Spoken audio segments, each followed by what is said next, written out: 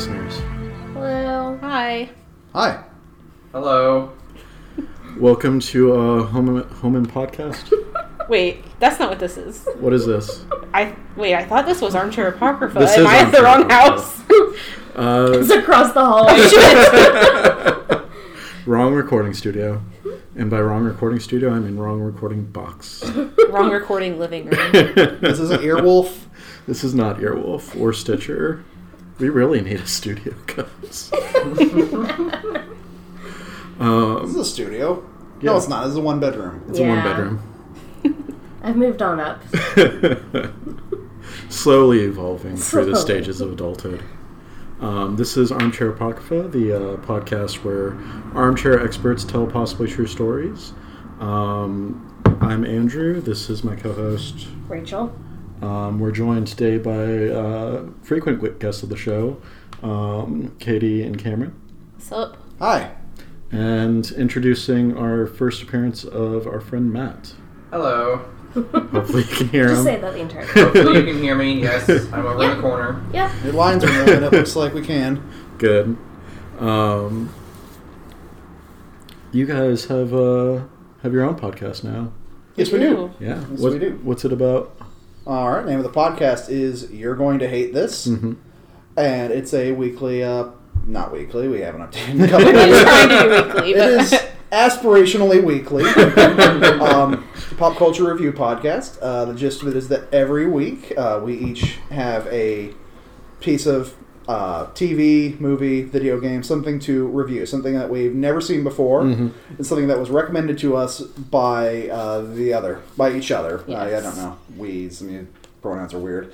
But so for our first episode, for example, what did I watch? I watched Dirty Dancing, and Katie read All-Star Superman by Grant Morrison. I sure did. Yep. Yep. And as the title implies, these are things that we like but do not expect the other person to like. Yeah, and we try usually not to make each other miserable, That's right. but Do it for the vine. Episode 3, I made Katie watch Boss Baby. yeah, I still have not brought myself to do that. We were just talking about that. Oscar nominated Boss Baby. Oh my god. God rest Hopefully- your soul, Katie. God, yes. If you hear screeching from wherever you're listening to this, it's me watching Boss Baby. Are you allowed to drink while watching the movie? Ooh, good question. Can I be drunk? No, absolutely sober. damn Katie, you're taking notes on Boss Baby. Oh, I'll still take notes. They just won't Planted be readable. So hopefully this episode will be up by the time this episode of the show's airs. I think it will be. I'm sure it will. We need to set a date to Yeah. record. It's hard. I just never see you. What did I make you do this time? This coming up. Little Witch Academia. Yes, I made him watch a schoolgirl anime. Oh, nice. It's great. Nice. So look forward to that. When are you guys going to start having guests on? I don't know. Soon. We were thinking probably after our fourth. I think we want to get episode, 4 or so- 5 episodes in the can before we Yeah, really get a stride, figure out what we're doing. We can have a crossover episode. that'd be awesome. That'd be so funny. Do you have anything to plug? How was your week? It was great. I'm so glad I have tomorrow off. Yeah. Looking forward to Yeah, I it. am. Don't plan on getting off this couch you guys are sitting on right now. Fair enough. I actually don't have anything tomorrow either, so I can sit on my couch all day. That's what we did today until we came over here. Yep. Matt, how was your week? My week has been good. Uh-huh. Hopefully I'm moving up in the world. Just Good. a little slightly. Yeah, that's Yes. right. Yay. I'm doing nothing tomorrow. Hopefully planning on watching the Oscars. Yeah. Mm-hmm. So. Well, if you need a place, I might be streaming it on my TV. Okay. See how that works out. Yeah. Do you want to tell the listeners your predictions? This will come out in like a month. I was about to say, this comes out when? Super timely. Let's talk Oscars. Let me see. For Best Picture, I had Shape of Water. Mm-hmm. Best Director, I had Guillermo del Toro. Mm-hmm. Best Actor, I'm going to go with Timothée Chalamet. Okay. Nice. Best Actress, let me see. Who did I say I had for Best Actress? You said Frances McDormand. Frances McDormand, that's right. Let me see. Supporting Actor, I'm going to go with Do you need to look at the list again? Sam Rockwell. Oh, yeah. Supporting Actress, I'm going to go with Allison Janney. Mm-hmm. Cinematography is going to be Blade Runner 2049. Mm-hmm. Adapted screenplay is going to be I'm gonna go with Logan on that one. And original screenplay. What did I say for that one? I want it to be Get Out. It's not going to be It's Get not. Out. I It's not know, going to be Get Out. but let me have my moment. 3 billboards, that's what it was. 3 billboards. Is Sam Rockwell in that one? Yes. Yeah. I always remember that because I saw an exchange where his dad like commented on a review or something. It was like, "My son Sam is in this," and it was good, and it was really cute and like Saw that. sincere. It's really- Nice. And of course, animation's going to go to Coco. Actually, I'm going to say editing is going to go to Baby Driver. Baby Driver was really good. I still haven't seen it. It's incredible. We got it Yeah. for Mary for Christmas. We Yeah. should all Really, watch really it. It's good. really Yes, fun. let's just storm We to should her place and definitely go do that. watch it. Yeah, right No, now. it's a very good movie. I have it on Blu-ray if we ever want to watch it sometime. Oh yes. Good stuff. I don't know how you guys remember all that stuff. So I those are like our I haven't Oscar heard of half of predictions. these movies, and I certainly couldn't tell you who was in them other than Sam Rockwell because of his dad. Yeah. Apparently. Yeah. Well, that's what I've got. Yeah. I guess you can check out and see if I'm right. Go back, Yes. just Google who the winners were and compare it to his Yeah. list, and you'll know how right he was. And then if he does really well, he can come back and do it again next year. Yeah. Yay! I would love that. You'd be our Oscars expert. Yeah, Yes. someone predicted every time. Oscars experts. Do you guys want to get into the show? Oh, Yeah. Yeah. Cool. So I have another badass woman. Yay. Surprise. This one is actually lesser known. I just found out about her through Tumblr. Somebody found an old newspaper advertisement for a Miss Cora M. Strayer's private detective agency. I Yes. found my detective agency. It sounds awesome. Shit. Were you at turn of the 19th century? Or Perhaps. maybe? She's Are a you vampire. You weren't I there. was not You only there. known me for a few years, Andrew. That's true.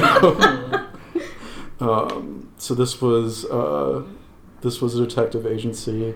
It probably opened around 1902.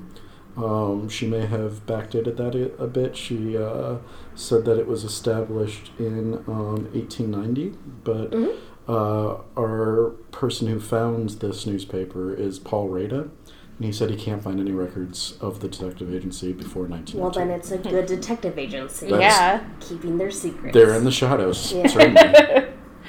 So I'm going to talk about Cora Strayer, and Paul Rada did a lot of this work, which is amazing. He has a timeline set up of all the stuff happening in her life from 1869 up until her death in 1932. So I'm just going to go through this timeline, and that'll be our episode. Our So whole The episode. whole episode. that's the whole episode. All these people are just here for more. You got this, can't.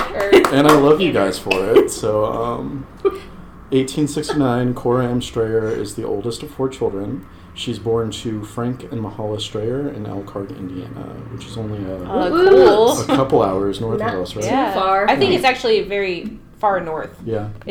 I remember that being in the news for sad reasons during the recession. I Is think it- they lost their factories or something. Is it like an hour north of Indianapolis? Maybe, yeah. Maybe, yeah. Is Indiana ever in the news for happy reasons? No. No. No. It's factories closing, AIDS epidemics. Yep. All that good stuff. Since I first moved to the Midwest, I've never heard a happy story of Indiana. Been here my whole life, couldn't tell you one. Either. Wait a minute. They did save that air conditioning factory, right? Wait. Wait, was that a Donald Trump thing? Yes. Yeah. Oh, Was that in Indiana? Ugh, of course it was. he did for a while, but Yes, I he don't did think for so. a I while. think, Oh, yeah, it's I really think they far did lay north. people off. Yes. It's by South Bend. So they saved like 100 jobs and then shut them down like Yes. 6 months later. Probably. Yes. That sounds about right. Yes. Anyway, happy stories about Indiana. In 1885, at age 17, she marries George W. Murray in Elkhart. Sometime in between 1885 and 1898, George dies. So they were only together for a few years. They were not... I almost cheered. I actually... What? She was really young, and I was like, woo, Yeah. she's free to start her own business. Oh. It's kind of dark. But when you put it that way. Her husband died. I don't know if they were happily married though, so it could be a cause for celebration. It could be. Maybe It's she possible. murdered him, and that's how she became a detective. I have- Okay. Because she learned how to get rid of bodies. Now and we're in the things. realm of speculation. Yes. I have a theory. I have a theory that I'm going to mention later on, but I want to build this list up first. Okay, okay. So I'm on track. You are on the right track. In the 1910 census, Cora lists herself as widowed and has giving birth to 2 children, both of whom were no longer living. So her husband probably died sometime in the 1890s, and her 2 children probably passed away sometime in there too. In 1898, she is living at 3819 Wabash in Chicago. So she has gotten out of Indiana and moved up north and made a place for herself in the city. The first ad for her detective agency appears, as I said before, in 1902. At this time, she's living in a 4-bedroom apartment at 5453 Westlake in Chicago. It's $18 a month in rent, which Oh would my be, gosh. that would be about $500 in today's money. Oh my gosh. Yeah. In Chicago? Yes. That's insane. Let's all go. The apartment is above a tavern that is constantly being raided by the cops for illegal poker room and a bookmaking operation. Wait, what do you mean? What do you mean bookmaking? Like Forging? Like gambling. Yeah. like a bookie? Yeah. Like a bookie. Is that where the word bookie comes from? Yeah. Oh. Yeah, they cook I the books. learned something. So she's obviously, as a detective, she's still living with kind of like the rogues and has a nice rogues gallery surrounding her. I like that description. In 1903, she's profiled in the Chicago Tribune under the headline "Woman Directs a Detective Bureau," which is one of the most Instead of her matter-of-fact- name, It is. Woman Directs Detective Bureau. It could have been worse. Like, it could have been a lot worse. It's the opposite of clickbait, though. Like, the whole story is that. She claims that she originally studied law and practiced as an attorney for several years before becoming a detective. I don't know if that's true or not. There's no records of her studying law. She's a detective. She is now a detective. In 1905, the first big ad comes in the Chicago City Directory, complete with photos. She's moved to 3104 Cottage Grove, and her detective agency has hired a George S. Holben. Holben was involved in a robbery where his landlady was accusing him of drugging her and stealing $750,000 worth of diamonds. Oh my god. Which would be about $750 worth, which would be about $20,000 worth of diamonds. He drugged today. her? That's like He was dark. accused. Oh, of he was it. accused. Allegedly. Okay. He was never prosecuted for it. The diamonds never showed up, but it's possible that Cora was somehow able to prove his innocence despite not having the diamonds. In 1906, her mother dies at the age of 60. Her address is on Cottage Grove, not far from Cora, so her and Frank must have followed Cora up to Chicago at some point. It's also possible that in this time frame, Cora's detective agency is doing pretty well for themselves. Yeah. They have a lot of cases, so it's possible that Cora moved her parents up to Chicago with her. None of this is confirmed, but it's possible. In 1907, she is hired by a Mrs. Campbell, who believes that a Mrs. Harris is writing fake letters in order to make it look like she is having an affair with Dr. Harris. Cora takes Mrs. Harris on a trip to Milwaukee, gets her drunk on $150 of fine wines. Whoa. Which I forget exactly what it translated to, but it was a lot. It was like, I was about to say. yeah, If $18 is $500, then that's That's Yeah. a lot of wine. it was a lot of wine. She steals the letters from Mrs. Harris while she's passed out, and it turns out that Mrs. Campbell and Dr. Harris were actually having an affair, and he performed an abortion, and eventually Mr. Campbell, Mrs. Campbell's husband, killed Dr. Harris out of jealousy. This is like some awesome. This is a Netflix show. Yeah, This for should be a real. Netflix This show. sounds That's awesome. why I'm pitching it here. Between 1905 and 1912, ads for Cora M. Strayer's private detective agency, are appearing consistently in both the Chicago Tribune and the Blue Pages, which is the city directory. So business was probably going pretty well. In 1908, George Holben has lost a diamond lapel button. Remember, George Holben was accused of stealing diamonds. Yes. Now he has lost a diamond lapel button. Conspiracy or How something the more? tables have turned. Dun, dun, dun. Dun dun dun. In 1908, the first awesome copy of this ad for her detective agency appears. It's what originally led Paul Rada to look into her. It says, "Ladies, when in need of legal or confidential advice, why not confer with one of your own sex?" That's awesome. I mean, yeah, that's a good point. Yeah. I've been reading Alias Grace Yeah. by Margaret Atwood, and there's actually a really interesting segment in there where the doctor, Dr. Jordan, talks about how, like, once he becomes a doctor, all these women, like, flock to him, and at first he's like, I'm not, like, good looking, like, why is this? And it's because all these, like, repressed women are coming to him and they can tell him things that they can't tell anyone else because they're not really allowed to talk about their bodies. That's kind of what that makes me think of is, yeah, that's really interesting. Interesting. In 1909, there's another article written about her.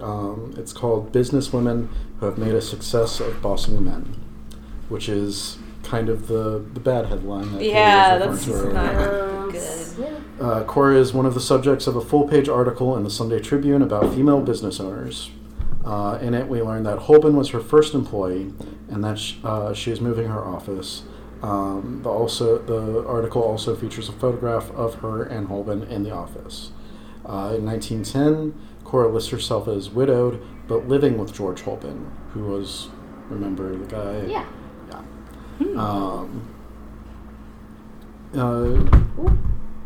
Careful. Not bad. Cora lists her profession as a detective, and George is a journalist, quote unquote. Later that year, December 5th, 1910, George Holben is shot and killed by Stephen Ayers. Dun dun dun. Out of nowhere. Stephen Ayers was a 33-year-old disgruntled ex-employee of the detective agency. Ayers claimed that he met Cora in Seattle over the summer and that they traveled along the West Coast with each other. He says that Cora invited him to Chicago with the promise of a job and marriage, but that she was being denied by Holben. Cora denies any love affair and says that she ordered Ayers fired due to unreliability. The murderer gets coverage all the way in Los Angeles, and Ayers is sentenced to 15 years in prison. In 1913, he escapes from prison but is caught 2 days later. This is so dramatic. It's so good. I would love to watch a show of this. Like, so much material. Gotta write a show when you guys leave, so. Somewhere between 1911 and 1912, Cora marries a man named Robert L. Fortune. Fortune. Robert Fortune. that's a fake name. That's got to be. That's a fake name, ass right? name. It's a good fake name. Bob Fortune. He works in real estate, quote unquote. In real Of course estate, he quote does. unquote. Cora is 43 and Fortune is 24. She's only 24 at this time? She's done all this shit? Yeah. Oh my Damn. god. God, She's a my boss. life I sucks. am way older than No, her. Cora is 43. Fortune is. Oh, okay. I was like, She's still a that's what I boss. thought. Yeah. Fortune is I 24. thought she'd been running this business for years at this point. Cora is Yes. 43. She has. Oh, She's, fuck it's- her then. 44. been Who a- cares? She's been running this business for about 10 years now. She started out when she was 33. Damn. It's never too late, ladies. We're not there yet. We've got time. We can still start our own detective agency. We could. yeah. Thank goodness. I All was of worried us. I wouldn't be Call able it? to. What would we Scooby call Gang. it? The Cryptid Crew, of course. Cryptid Crew. Incorporated. Mysteries Incorporated. Well, he'll try and help you out, I guess. Inc. Inc. In February of 1913, Robert Fortune dies. How long were they? Like he just dies? Yeah, he had oral cancer. Damn, he was only like 20 something? Yeah, he was 25.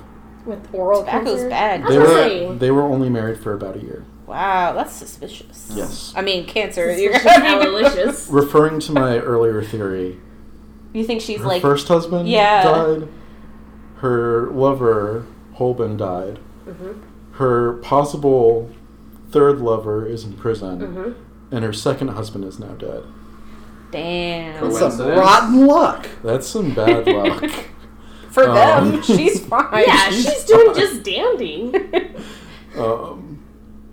She did pay a lot of money for his treatments, and it later bankrupted her. So it's possible that his Okay, well now I'm not getting his cancer may have bankrupted her, which would be a good reason to kill him. True. Oh, that's not where I was going with that. What? You're thinking that like... That proves her love. Yeah. Yeah, that proved that she had nothing to do with it. It could go either way. I'm just saying, like, the 4 men connected to her all died within a couple of years. Or maybe he's the one who did it because he's like, I know that she's poor not because of me. That's possible, too. To me, she sounds like a Black Widow. She does. I was thinking that too. I think someone ought to hire a detective to sort this out. Hey, I know just the one. In 1914, she becomes a colonel with the 1st Volunteer Women's Cavalry Regiment, Badass. which is not where I saw the story going at all. No, me either. Wait, how old was she? In 1914, she would have been... She would have been like in her 40s. 45. Damn. Wow. That's what I plan on doing. I'm 45. Join the cavalry. Forming the cavalry. Forming. Oh my She gosh. started the cavalry. She wanted to go to Mexico to fight the border war. In April 1914, the regiment has 100 women. In May of 1914, it has 200 women. Cool. She picked up 100 women in just a couple months. I'd follow her. Yeah. There's also a quote here from her. It says, do you want to wait until all the men are killed to do your duty, sisters? A woman that would stand and let a man do all the fighting and suffering for his country is not a soldier. She belongs in the effete ranks of those who hurry abroad when the trouble starts. Pooh. She's not even worthy of the ballot. Pooh. Damn. Fuck yeah. Pooh. I love that scene. Keep going, please. In 1918, I'm guessing this is after the war. but Sounds like me. it This doesn't is me. say it. Cora is hired by the friends of a Mrs. Russell, who thinks her husband is having an affair. She is joined on a stakeout by the police, who want to bring up Mr. Russell and his mistress on morals charges. The situation... Morals. What does that mean? Oh, you can Just like adultery in Infidelity, general? yeah. Okay. Who gets murdered this time? Nobody gets murdered. The stakeout culminates in a car chase up Lakeshore Drive with Cora in pursuit behind the wheel of her black sedan. Awesome. This is season 3 right here. Season 3, take a break for the war, come back for the car chase up Yeah. Lakeshore Drive. Hell yeah. In 1920, Cora is still living at 2838 Indiana, but her retired father Frank has now moved in with her. In May 1923, the office has moved to 4933 South Michigan Avenue.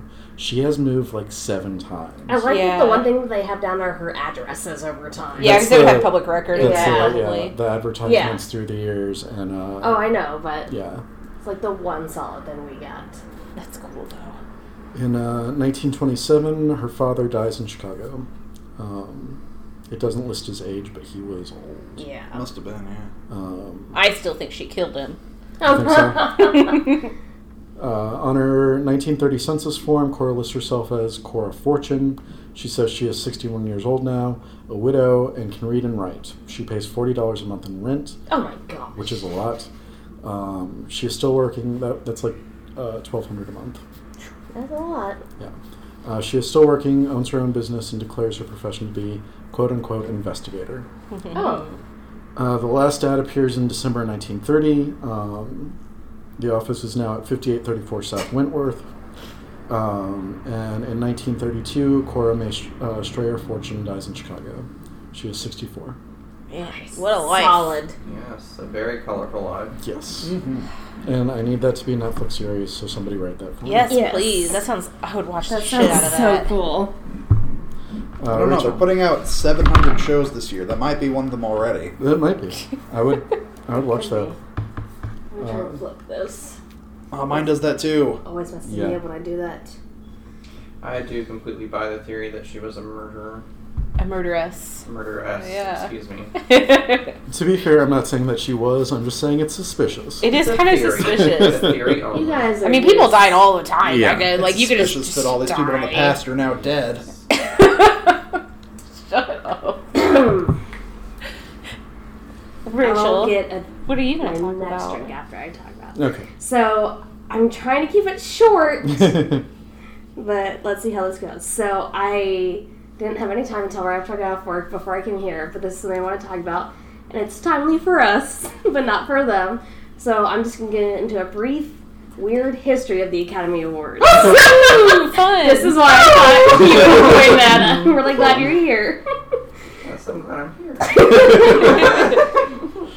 Okay, so this concept of an award show honoring people in the film industry was the idea of Louis B. Mayer, the head of MGM Studios at the time.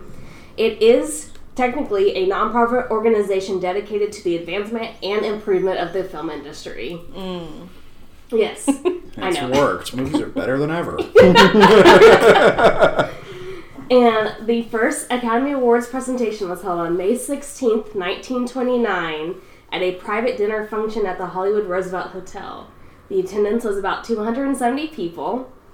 A ticket to the event cost a whopping $5. Dang. And in today's money, that would be $71. That's really reasonable. Actually, I'd say It is. 15 statues were handed out at that time. Now it's 24. Honoring artist directors and other participants. The ceremony, I can't corroborate this, but it made me laugh, lasted 15 minutes. Wow. It was like an after party. Well, that's why it was only 15 minutes. They're like, And come on, that- get to the booze. Well, Yeah. I'll also get into another reason why it would probably be that short, too. So, like, you know, one of the big things about the Oscars is the envelopes. Like, they see them come with the freaking briefcases. Yeah. And there's even a fuck up last year with the Moonlight winning, but then Yes. calling out the wrong person. La La Land. Yeah, La La Land. So for the first Academy Award, the winners were announced 3 months earlier. So these people already knew that they had won. So it was just more of like a presentation award, like here's your award. Right. Now let's have an after party later or afterwards. So they didn't say if they were like thank you speeches or anything. It wasn't like it was ever broadcast. Mm-hmm. And they probably just went up, said thank you, and left, to be Yeah. honest. But that did change the next year in 1930. The results were given to newspapers for publication at 11 p.m. on the night of the award so that they would give it out afterwards. They did this for about a decade, or not about, for a decade, until the Los Angeles Times, those greedy fuckers, announced the winners before the ceremony began. Oh. Because of that, since 1941, they have used sealed envelopes to reveal the names, i.e. the two people who carry the briefcases and all that stuff. Yeah. At the first Academy Awards, the jazz singer, which was like the first talkie to movie, was not allowed to compete for Best Picture because the Academy decided it was unfair to let movies with sound compete with silent films. That's interesting. Actually, fun fact, there was no Best Picture category at the first Oscar ceremony. They called it something else. There were two categories. Yes. One was Most Outstanding Production. Mm-hmm. The second one was Most Unique Feature, I believe. Huh. Cool. Yeah, they Unique did. and artistic It's production. like unique and artistic. They should bring that back. I like that. Yes. So the one who won what they considered the best picture at the time was Wings. Yes. And it was the most expensive film at the time with a budget of $2 million. That's a lot of money. Was that the Howard Hughes film, or is that No. different? No, Okay. it's not Howard Wings, it is a World War II film. It stars Clara World Bow. War World War One. Yes. I. And what stands out in it is the aerial dogfights that were done in that film. That's cool. Literally, actors who did not know how to fly a plane were put in a plane to fly, and they put the camera on the front of the plane to Yeah. film them. Mm-hmm. They were actually flying? Yes. That's the most terrifying thing I've I ever mean, heard have you of. seen those? I have planes? not. But that's... First of all, it's terrifying enough to be in those fucking planes because Yeah. they're like death traps. Yeah. But to have to act while you're... Oh, no, I can't even think about that. Yeah. That's too stressful. It's pretty interesting. So everyone's always heard about this. Like, how did they get the nickname the Oscars? They began officially using it, calling it the Oscars instead of the Academy Awards since 1939, and there are 3 stories. And no one knows which one is true. Betty Davis claimed that the name derived from her observation that the backside of the statue looked like that of her husband, Harmon Oscar Nielsen.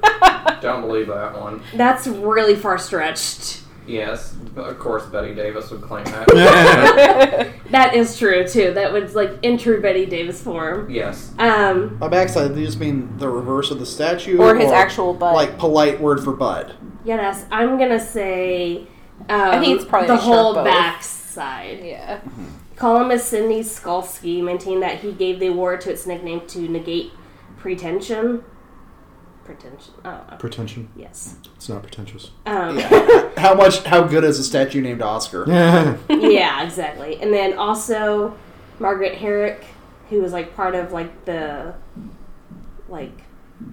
secretary or like something to do with the Academy Awards, declared that the statue looked like her uncle Oscar, and that one I've heard before. That is the one that I've heard. Yeah. And that's the one I've heard most often, but they say we don't really know for sure.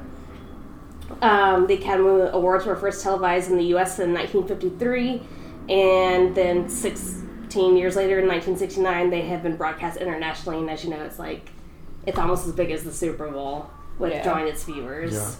Yeah. So now I'll get into the actual Oscar statuette itself. The design for the award, a knight standing on a reel of film and holding a sword, is credited to MGM art director Cedric Gibbons.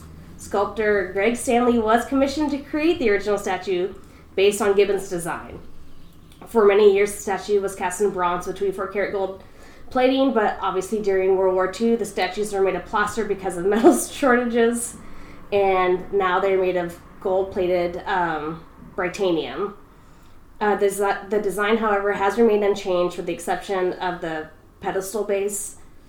They increased the height in 1949.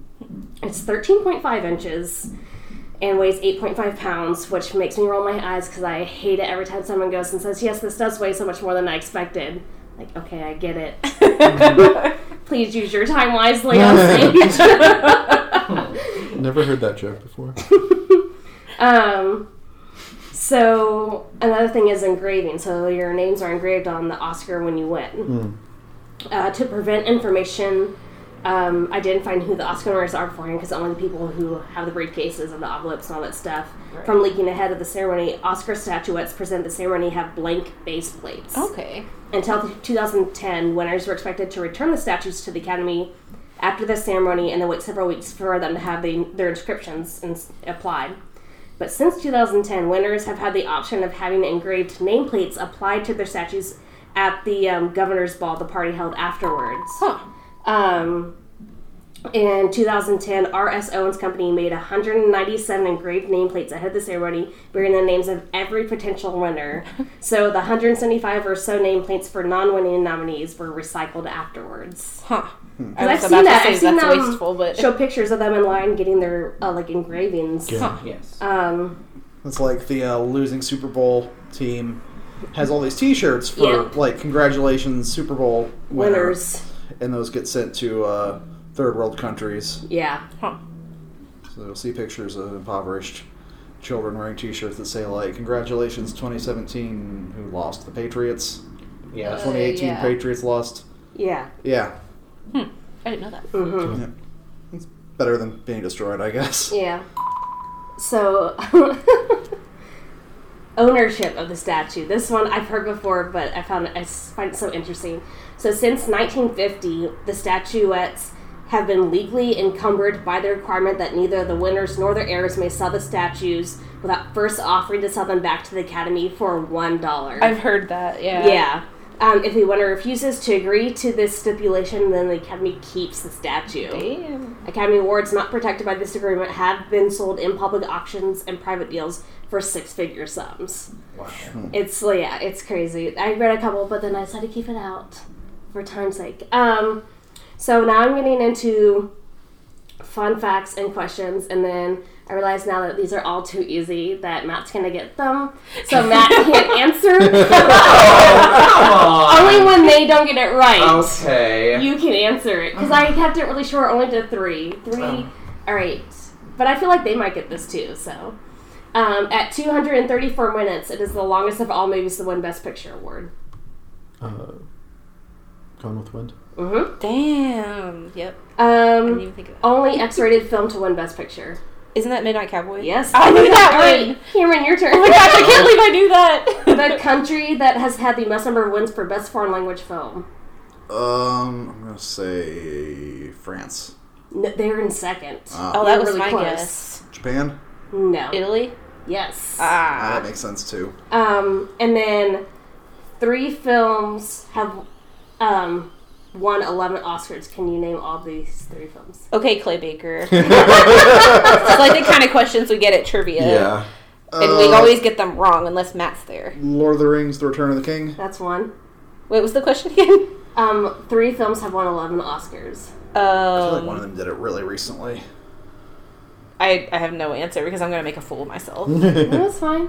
Porky's 2. Gremlins. You guys got all 3. Was Titanic on there? Yes. Oh, that Yes, was my guess. Titanic was one. Titanic, Return Lord of of the the King. Rings. What's the last one? Okay. Was it You King got- Kong? No. Oh. I was Think thinking Peter way Jackson. early. I'm thinking Epic. Ben-Hur. Yeah. Oh, okay. And then, who has hosted the Oscars the most at 19 times?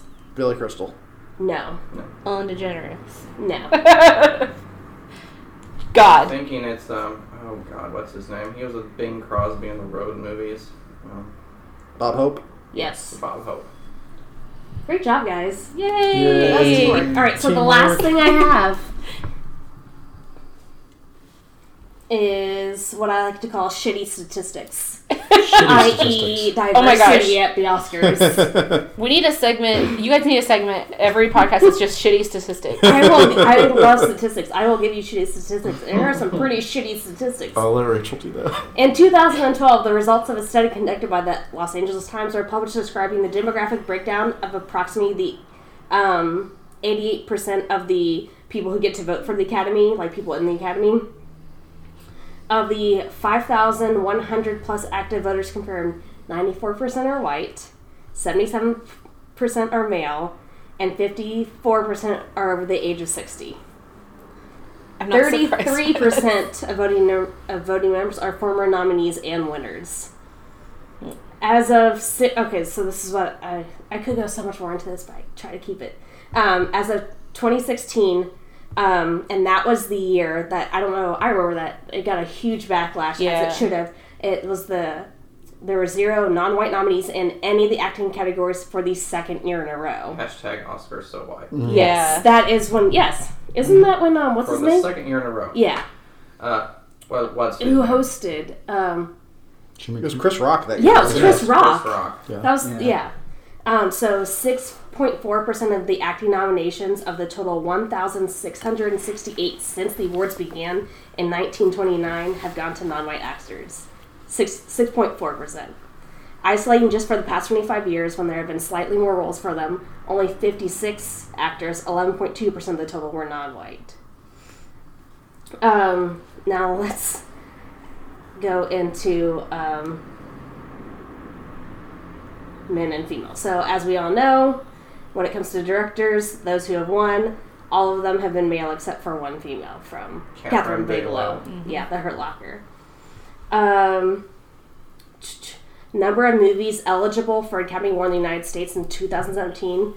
There were 274 that were actually eligible. And for Best Director, made by male, were 224, and by female was 50, meaning 82% male directors were eligible and only 18% were eligible that year.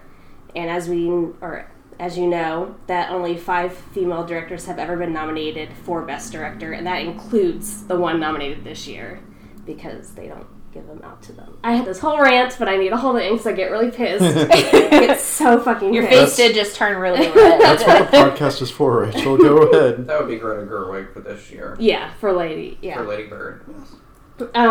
So for when it comes to people winning Best Actress and Best Actor, for those who, going back to like race,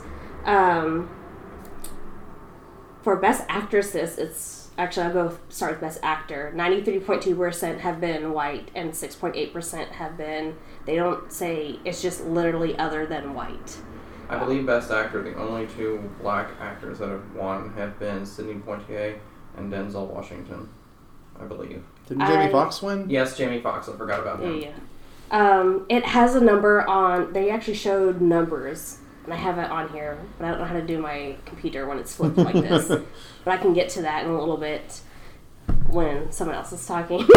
And then for Best Actresses, 98.9% have been white, and only 1.1% have been not white. Jeez. That's so bad. Yes. That's really frustrating. Awful. Why is that doing that? Oh, I think I'm touching it. I think only Halle Berry has been the black winner for that category.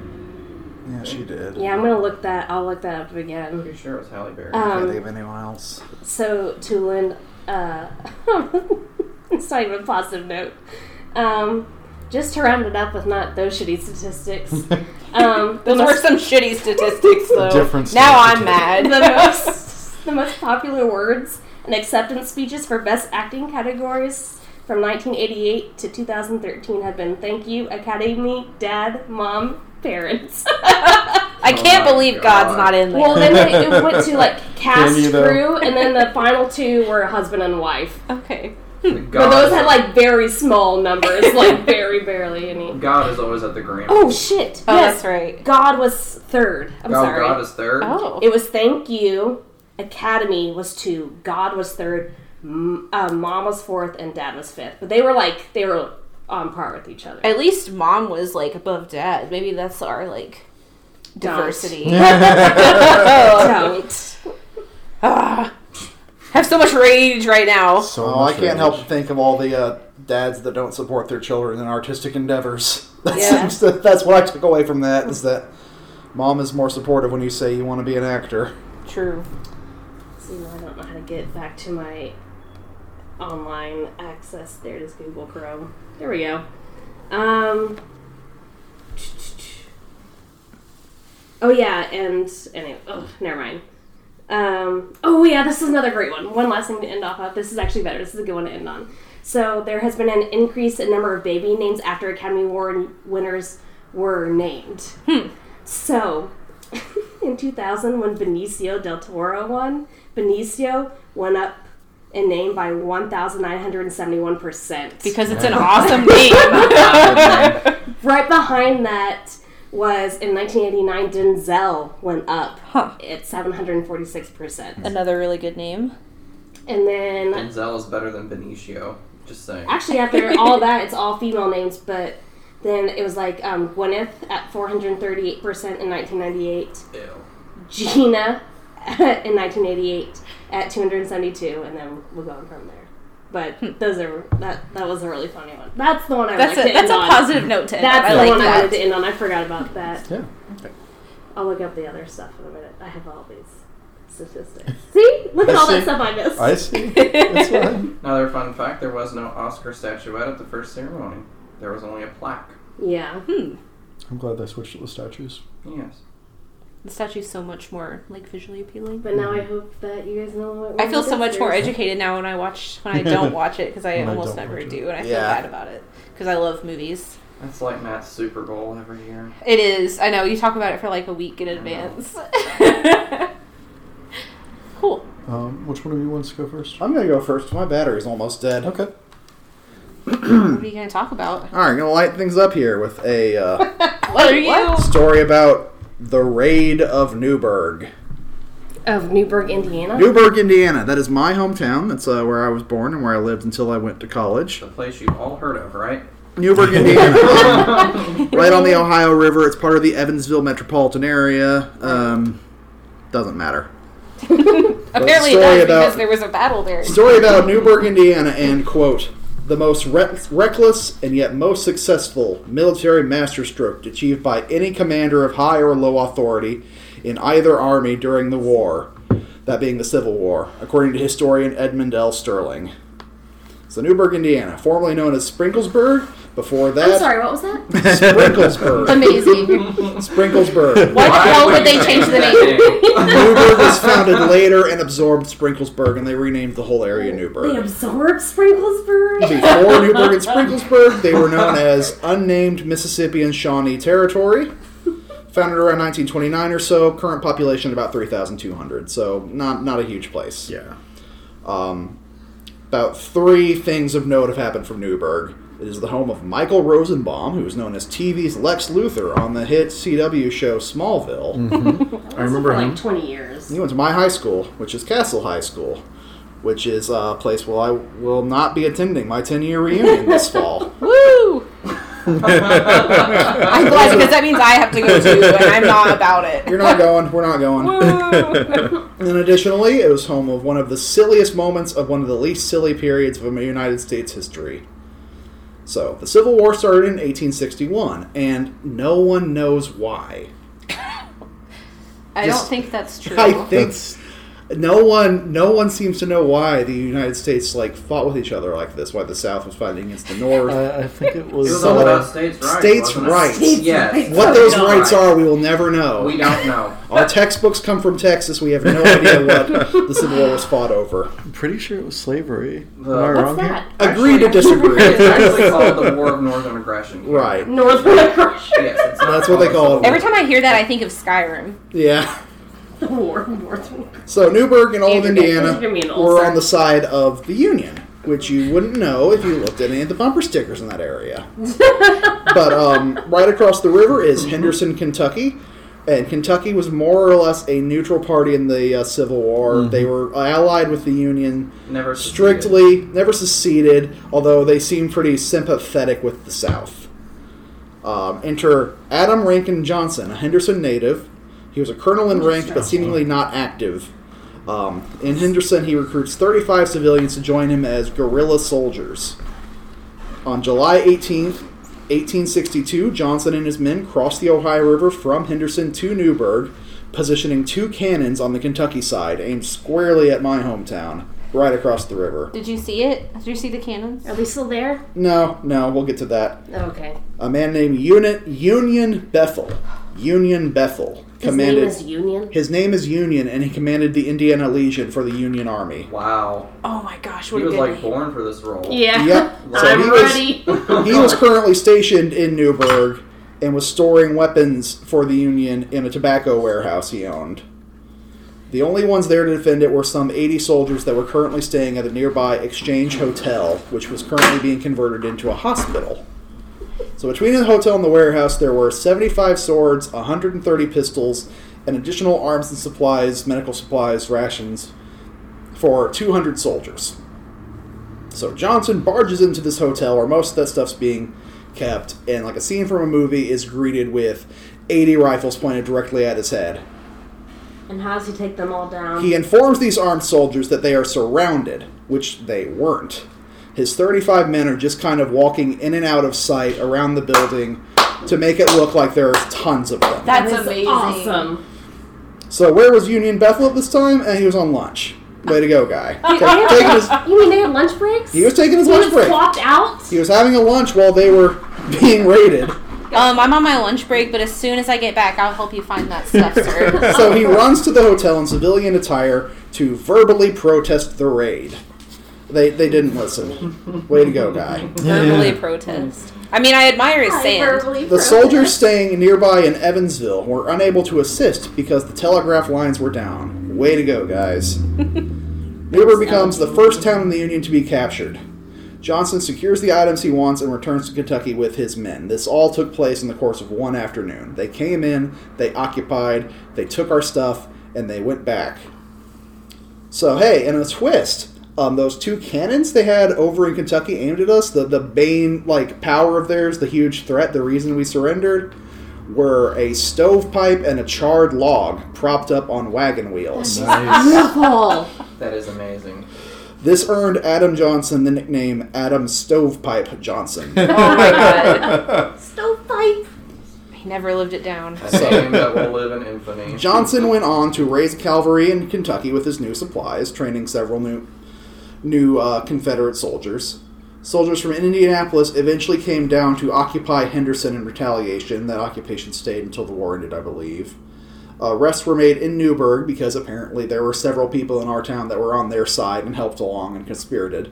So that's how 35 Men took over. People on our side were sympathetic and helped. Wow.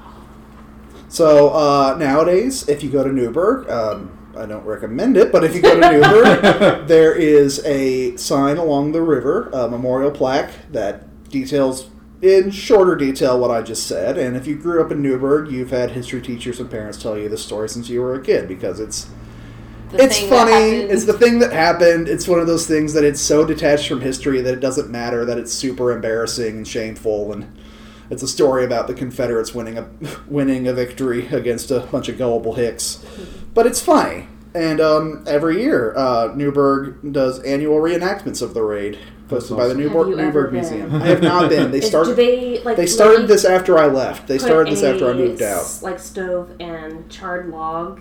I assume they do. I assume they've got replicas of the... and people like going... And that's amazing. I assume they have replicas of the fake cannons. Do they I'm all for going replicate to the see a lunch reenactment like that. I don't know. I do not know. Well, apparently we all need to go road trip to Sprinklesburg. Sprinkle- Every time we go there now, that's what I'm going to call it. Sprinklesburg. Yeah. I told you that it was called I feel like Sprinklesburg. you probably have, because I wasn't as shocked as I should have. Yeah. But I love it. I was shocked. But Union Bethel and Stovepipe Johnson and all the soldiers would later go on to die eventually, because this was the 1800s. Oh my gosh. True story. I thought you... Never mind. Yours was... That's the very Civil War. uplifting. That's the entire story of the Civil War. That's all I could scrape together on this weird afternoon in Newburgh, Indiana. After those supplies were stolen in Newburgh, Indiana, Lee and Grant met at Appomattox Courthouse, And they decided and it they was decided to over. end the Civil War. But that's the story of the first, That's how I and I don't remember know how many there were, but one of the absolute first Union territory captured during the Civil War. Cool. Home of TV's Michael Rosenbaum. If not for them, would he exist? Oh, man. Interesting. I don't want to live in a world where Michael Michael Rosenbaum. Where Michael Rosenbaum doesn't exist. He played the Those Crystal Lexington. guy in Guardians of the Galaxy 2. He was Stallone's Oh, friend. yeah. Yeah. Wait, if we're gonna get rid of Lex Luthor's, can we get rid of Jesse Eisenberg instead? Yeah, let's We just...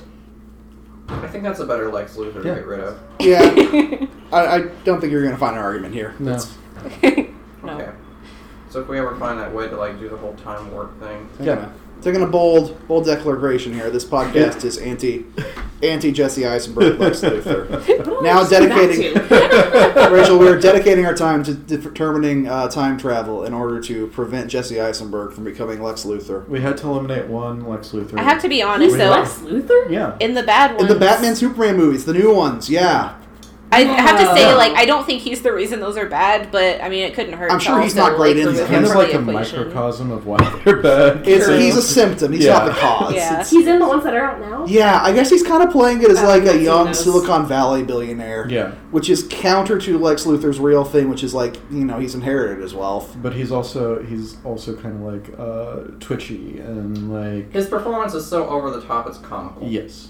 Yeah. He's more like the Joker than he is Lex Luthor. Yes. Cool. I've heard that. Anyways, Cool. Huh, anyways. That's what we need. We need another Joker movie. Yeah. You mean another Batman movie?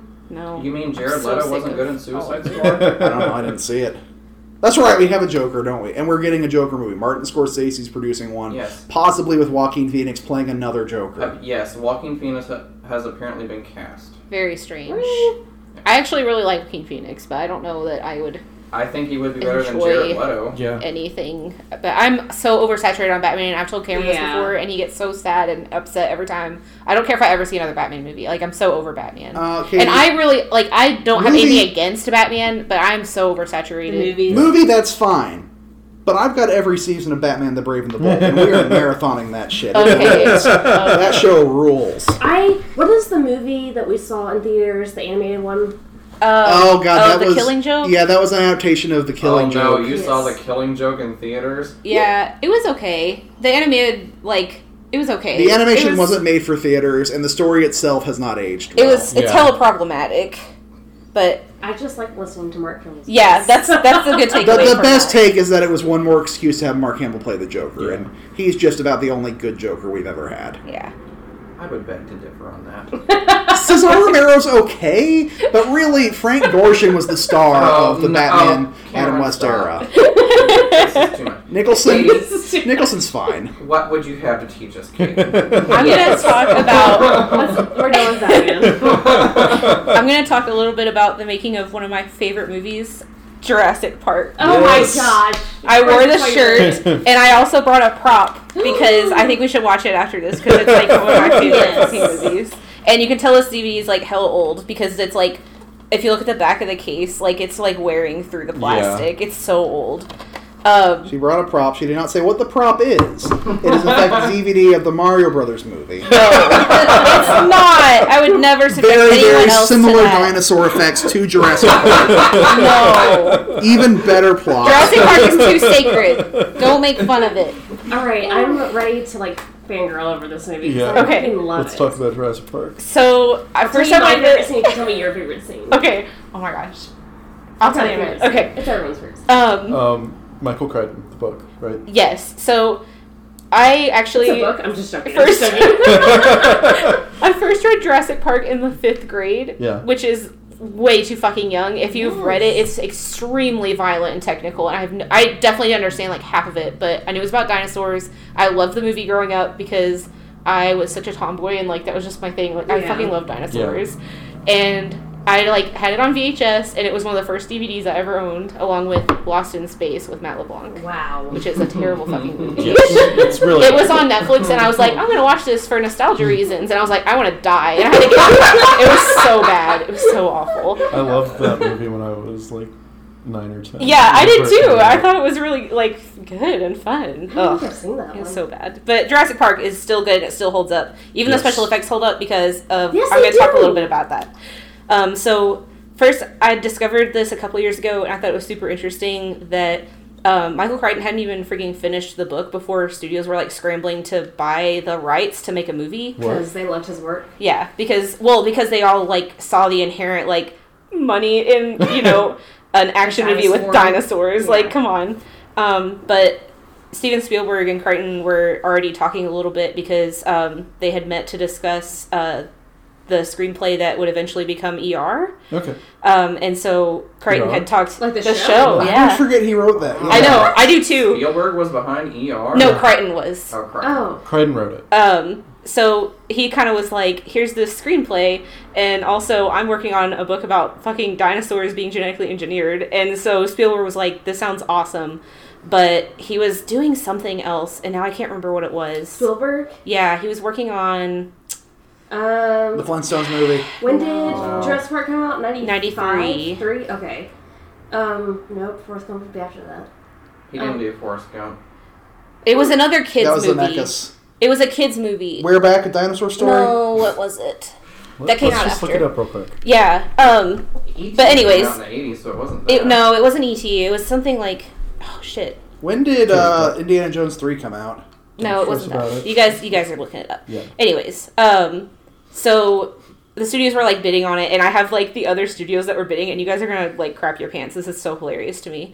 So it was 3 different studios, but these were the directors that would have been like attached to this. So the choices were Tim Burton. Batman. Can you imagine a Tim Burton Jurassic Park? No, No. because it would be terrible. It's early Tim Burton. I don't think it would have been as... It would not have been what we got interesting. It now. wouldn't have been as hot Yeah. topic. I think it would have... Richard Donner, who Superman. did the Goonies, The Omen, and the Christopher Reeve Superman. That actually would have been interesting. It would have been all of these. Like, I want to see the alternate universe where these people made Jurassic Park, but I still think that Steven Spielberg was the best choice. He did do Hook.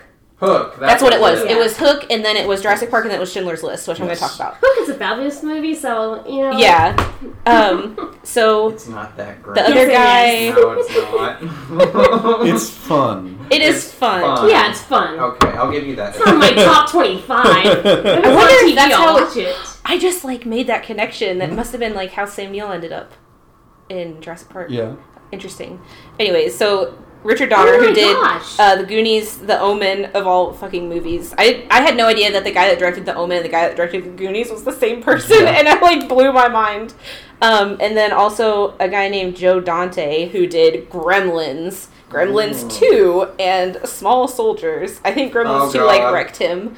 Small Soldiers. Yeah. You remember that travesty? It was better than Gremlins 2. I'll give Yeah, it that. I'll give you that. So Spielberg and Universal like won the rights to Crichton's book, which they gave him like a ridiculous amount of money for the screenplay. As they should have. Yeah, and it was funny. Spielberg was ready to work on Schindler's List, and he was like, "I want to do this like right now." And the studio was like, "First, you need to make Jurassic Park." And he was like, "Fine, I guess." And then he goes on to make fucking Schindler's List, which like Schindler's List them. is. It's incredible and such a It's like traumatizing, but yeah. it's wonderful. Yeah, I've traumatizing. only been able to watch it like 2 times. I've only It's seen like it too much. once, and It's we watched a it in lot. high school, Yeah. and we had to get like a permission slip signed and everything. Like Yeah. it was intense. So some of the people, I think that one of my favorite things about Jurassic Park is the like the special effects because they were so groundbreaking at the time. The noise that the T-Rex makes is just spot on. It's so good, and from what I don't know. Obviously, I've never heard a fucking How many dinosaur in my life. T-Rexes have you heard? I knew you were going to say that, which is why I beat you to the fucking punch, Cameron. Fun fact, I recently read an article where scientists speculate the actual noise that a T-Rex would probably make would sound like a duck quack. But that's Amazing. not right. Everything you I heard want about T-Rex the fear makes- sound, and that's what it gave me. Yeah. Everything you know about the T-Rex makes it better. It had feathers. It makes a duck sound. Didn't they also say that it couldn't really run? Yes. Yeah. recently? Oh Because man, I believe that. His legs are... Yes. Canon T-Rex is so good. canon, nature But canon. I really like the way that they portrayed Yeah, and the T-Rex. so one of my earliest memories is like, not earliest because that's ridiculous. I was probably like 10 or something, but I have a really strong memory of like obsessively watching the special features on this DVD because it's like the collector's edition and it has all this stuff. It has like how they made the animatronics and all the like sound work, and they talk about like the different animals they used to make all the dinosaur noises, and it's actually one of the like sound guys, Chihuahua, making some of the noises for the T-Rex, and it is hilarious. So the visual effects guys that worked on it were Stan Winston, who's super famous. He did the animatronics. A guy named Phil Tippett, who did he started out doing the stop motion because originally a lot of the dinosaurs were going to be stop motion, and they actually like completely fleshed out the scene where the raptors are chasing the kids in the kitchen, and it's on the DVD, and it's It looks awful. awesome. It's Oh, cool. it's so Like cool. it's No, really that's neat. That's my favorite scene. I would rather so watch that scary. It's the movie. kitchen We'll scene. watch it. It's actually really cool to watch, but it didn't work right for what they were going for. They Yeah. wanted this like hyper realistic, like scientific movie, and it just didn't work. And they like their tongues flicked out and all this stuff. Did you ever see the Phil Tippett meme? No, I don't think so. So it's a screenshot of the credits, and it says Dinosaur Supervisor Phil Tippett. Yeah. And it says, "You had one job, Phil. One job." I do remember that now. So they gave him that title because the guy from Industrial Light and Magic, they did all the digital effects. Yeah. And so Spielberg wasn't happy with the like stop motion dinosaurs, and the guys from Industrial Light and Magic were like, check this shit out. And they like rigged up the T-Rex in computer animation, and Spielberg watched it and was like, this is the coolest thing ever. Yes. And he said to Tippett, the claymation guy, he said, it looks like you're out of a job. And what do you think that Tippett said back to him? Fuck you. Anyone else? I am. He said, don't you mean extinct? Oh! And that's in the movie. They actually put that in the movie. Clever. Shit, So- that's good. Clever girl. So it's also in the movie. Phil Tippett stayed on after they decided to go mostly digital, and he like because like people that do stop motion, they have to study all the animal movement and stuff like that. So that's how he became the dinosaur like supervisor, because he was like a consultant to the digital animators in like how they would properly make the animals move. So yeah, that was like the coolest fucking special effects ever.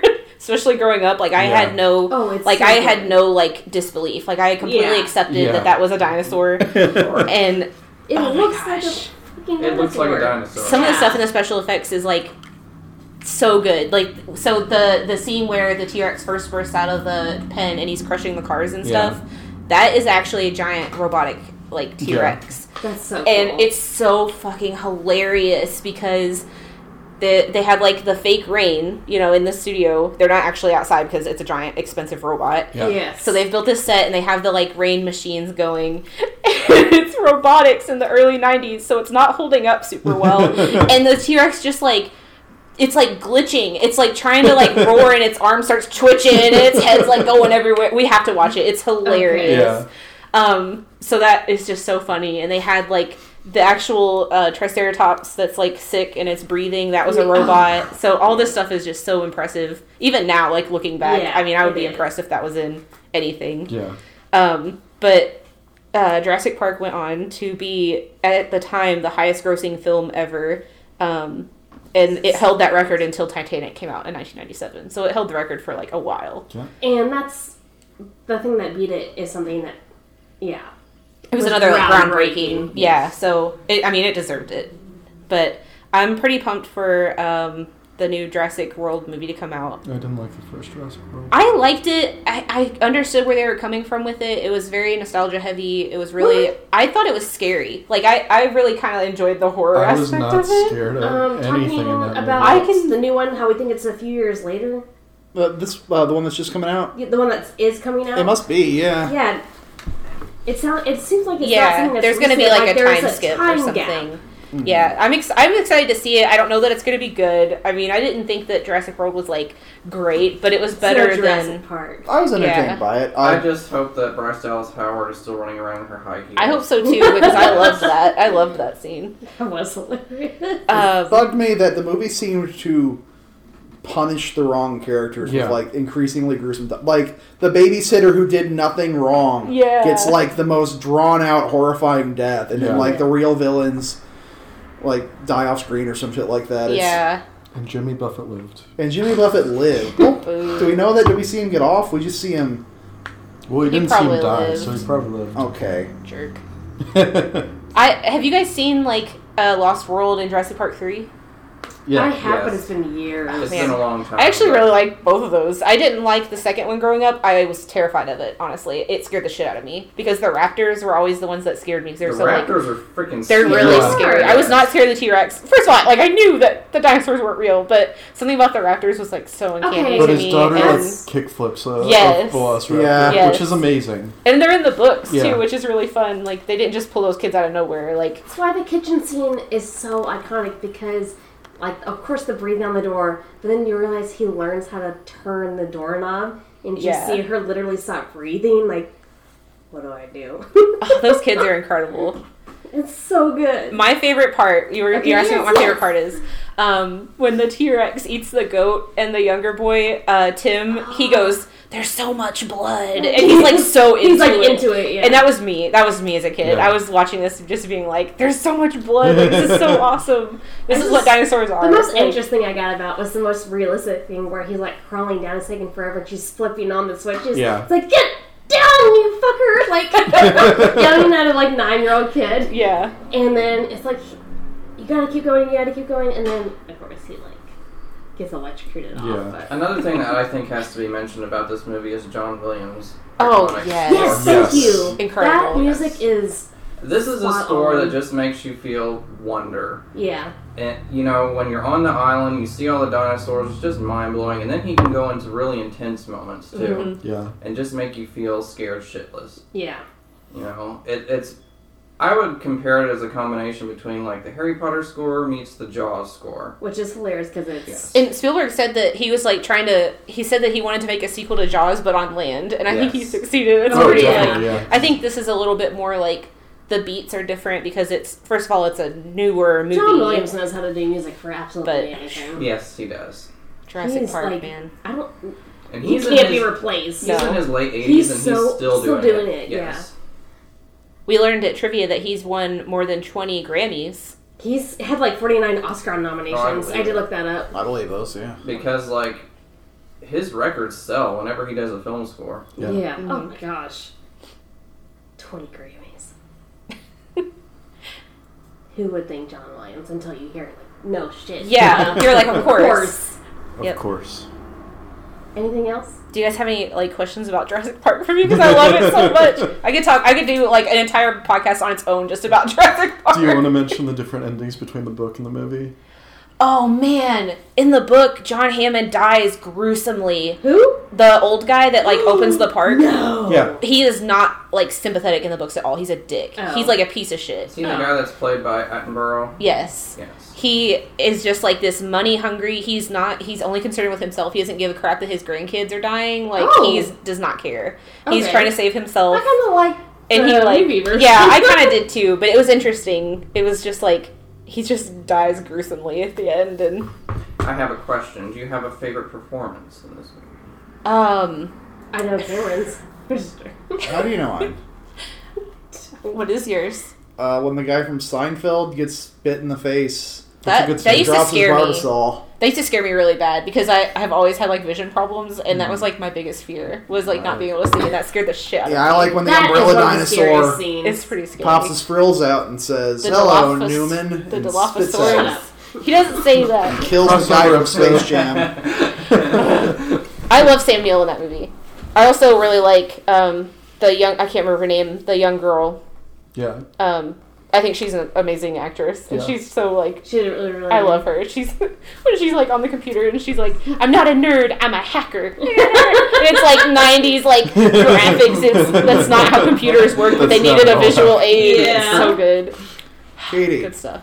have you read the original before Jurassic World was even like considered the original pitch for a fourth Jurassic Park? I think you've told me about it, but I don't remember. The Please gist tell me. was, I don't remember exactly what prompted it. They go back to one of the islands because military guys have taken it over and are trying to get the research from the dinosaur experiments to make dinosaur-human hybrid super soldiers. Yes. There's actual like concept art out there of like a Triceratops person that's like 10 feet tall and raptor men and I want that, but I don't want the Jurassic Park name on it. There's I a- want that as a separate movie. Yeah. There's a fan theory Yeah, that I agree the, with Katie. No the- Jurassic Park name. There's a fan theory that the Indominus Rex has human DNA, and that's why it's so smart. yeah, believe I've heard a that. lot of stuff that says like, especially with Vincent D'Onofrio's character in that Yeah. being so interested in the dinosaurs God bless. for military applications that it seems like that's the direction the movie might be going. Huh. Interesting. Especially if you consider that The volcano. dinosaurs are cool, but it's always been kind of a crappy theme park. Yeah. Like, why would you make the Indominus Rex a dinosaur whose one of its key abilities is to be invisible? Like, why would Yeah, you you want... wouldn't want to like go and see that. And in the first one, they've got the raptor pin, and you can't see the raptors. You just watch the cow get lowered in. It's like, who is that for? Clearly, this is not well, first and foremost an amusement park. I don't know if they say. I can't remember now if they say it in the movie, but definitely in the book they mentioned that it's almost like whales, like where you can go underneath and you can see into the jungle. Yeah. But the raptors aren't going to want to be seen, and that's kind of the point. Is like the theme park in Jurassic Park isn't finished yet. They're going there to like test run it, and Yeah. it's not working That's anyways. what's great is they're trying to figure it out. Yeah, even before the dinosaurs escape, like it's Yeah. not working. My favorite well bit for is them. the first sign of that is when they're in the helicopter and the seatbelts aren't working. Because one of the seatbelts has two female ends, Yes. Oh, get it? which he ties together. To make to it make work. it work. Nature finds a way. Nature does find a way. Oh, my other favorite part, and I think our friend Solange would agree with me, Jeff Goldblum is shirtless. Jeff Goldblum shirtless with his legs stretched out. Just kidding. Nah, I mean, it's fair. That's what it's in the Yes, movie. it's totally fair. So you mentioned how like things were like unfinished because stuff keeps going wrong in the book. There's like a whole like act where they're staying in the like unfinished hotel. They're not there for just a day. In the book, they're there for several days, and it's like a big plot point that like they can't get out of the hotel because it's not done correctly. Like Oh. they can't open the skylight or something. I can't remember now, but they can't like get out because it's like so cheap. Like nothing works right in the hotel, and it's It's like the Rio Olympics. exactly. Oh gosh. But anyways, I could seriously talk about Jurassic Park forever. So I'll ask you moving questions on. later. The one last thing I want to mention about the book and the movie is the fire bombs at the end where they kill some of the main characters. Yes. Don't they kill what's his name? Not one of the children. No, Malcolm. Malcolm. No, he comes back. In the book, they kill him. No, No. I don't thought think so. I think he's supposed to die in the I book. think he dies in I the don't book and remember then comes that. back in the sequel. The second book is like someone asks, "Hey, didn't you die?" And he said, "No, that was misreported." Yeah. Oh, I don't remember that. See, that's why. I feel like I read that somewhere. I I don't need to know. reread So it was that like apparently. a fake out in the book. Yeah. It was- He he was didn't- he was planning to kill him off in the first book and then was like, oh wait, I need someone to tell the sequel. And then the movie got a sequel, so he's like, "I might as well write a sequel book." That's my understanding of how it went. So Which the sequel is movie- actually the book is excellent. The movie sequel, did that come before the book sequel? After. After. But it was optioned for a sequel before he started writing the book. He made a shit ton of money.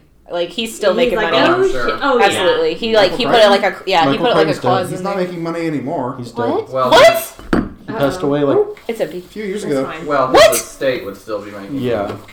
How the fuck did I not know this? I don't know. Holy moly. Yeah. Do you know when he died?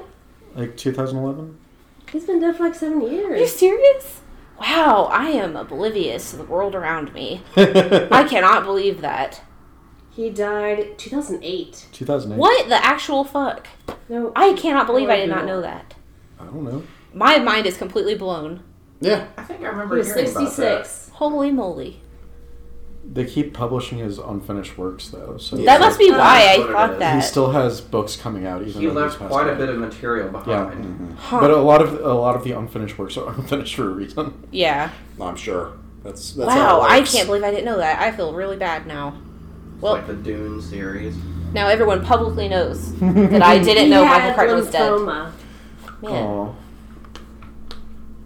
But yes, his estate. It is wasn't still made public making till his death. boo-boos of money. his estate is probably fallen in it. Anything connected with Jurassic Park. You know who else had lymphoma and it wasn't Can we published? not end the episode on lymphoma?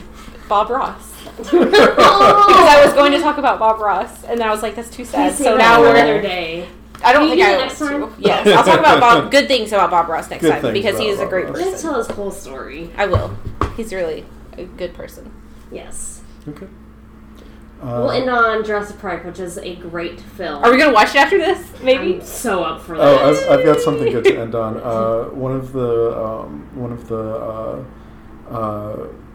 what are they called? The mentors in my my graduate program wrote lyrics for the Jurassic Park theme song. Cool. It goes, "There are dinosaurs. There are dinosaurs." Na, na, na, na, na.